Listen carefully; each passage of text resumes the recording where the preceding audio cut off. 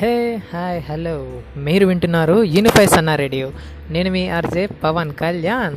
మన కాలేజ్ స్టూడెంట్స్కి ఒక గుడ్ న్యూస్. ఎప్పుడు కాలేజ్ అంటే వర్క్గా ఫీల్ అయ్యే వాళ్ళకి కూడా కాలేజ్కి ఎప్పుడు వెళ్దామా అని వెయిట్ చేసే డే వస్తుంది. మరేంటో కాదు, మన కాలేజ్ ఫెస్ట్ ప్లాన్ చేస్తున్నారు. ఫెస్ట్ అంటే ఇలాంటి ఫెస్ట్ కాదు. నార్మల్గా ఫెస్ట్ అంటే టెక్నికల్ కల్చరల్ ఉంటాయి.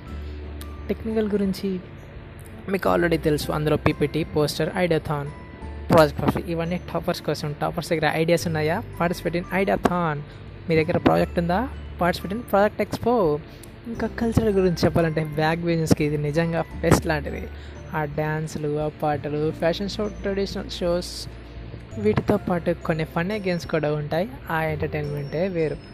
మిగిలిన విషయాలు మళ్ళీ వచ్చేస్తా. State in to the channel.